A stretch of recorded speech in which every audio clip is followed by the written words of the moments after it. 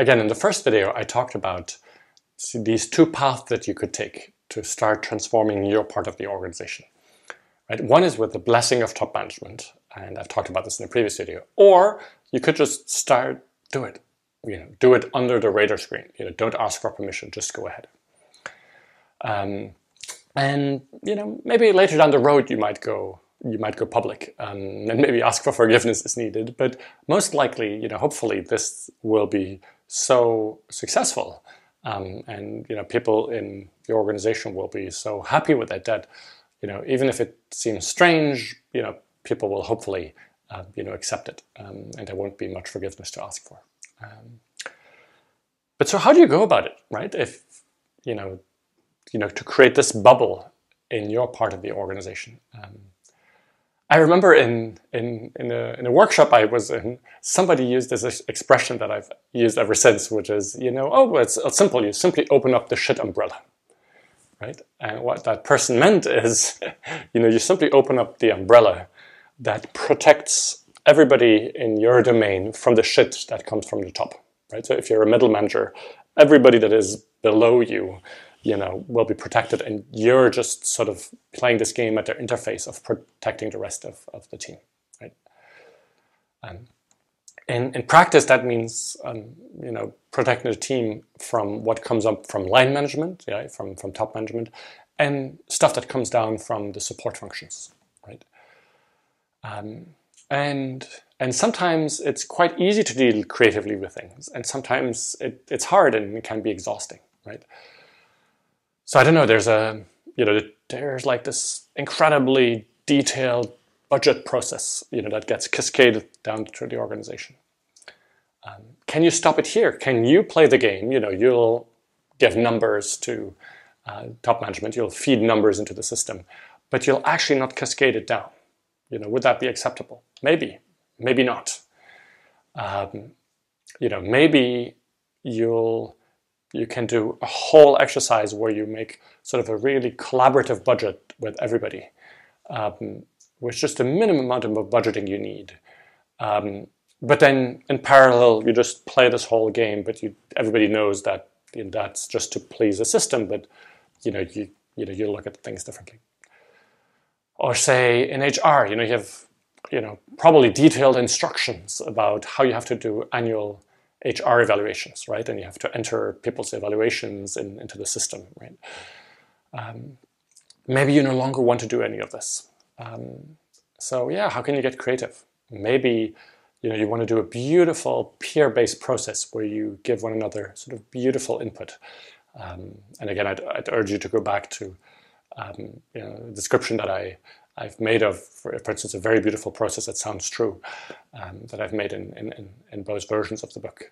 But HR still expects you to fill out something. Can you somehow translate that and fill it out as if you've had good old one-on-one performance evaluation meetings rather than group meetings? HR will most likely be happy with it. Maybe you'll even attach the beautiful output that you've had from the group session to this HR form that you're supposed to fill in. And maybe HR will even go like, wow, I've never seen something so detailed and beautiful. I don't know. Up to you. But so that's the kind of creativity that you need to be juggling with when you open the shit umbrella, is how will you still feed the beast while creating freedom to do things differently below. I've heard some people who say that this can be exhausting. And I remember a conversation with one person in particular where we managed to do an interesting reframing. So rather than for that person to constantly sort of complain and all of these things that I need to do that I no longer believe in, we managed to do sort of a mental switch and reframe it as a game. Sort of, this is a game. You're simply playing a game here to open up space here, and see this as a learning expedition. Because you might have the most exhausting job at being at the interface, but you're also because you're at this interface, the person that learns most, because you will constantly be contrasting the old ways that the system asks you to do things and the new ways you wanted to do that. And so you'll learn a tremendous amount. And so I would urge you to see it as a game and as a learning expedition. And maybe at some point, maybe already now or in a year or two, I don't know, you might be strong enough, feel strong enough to push back.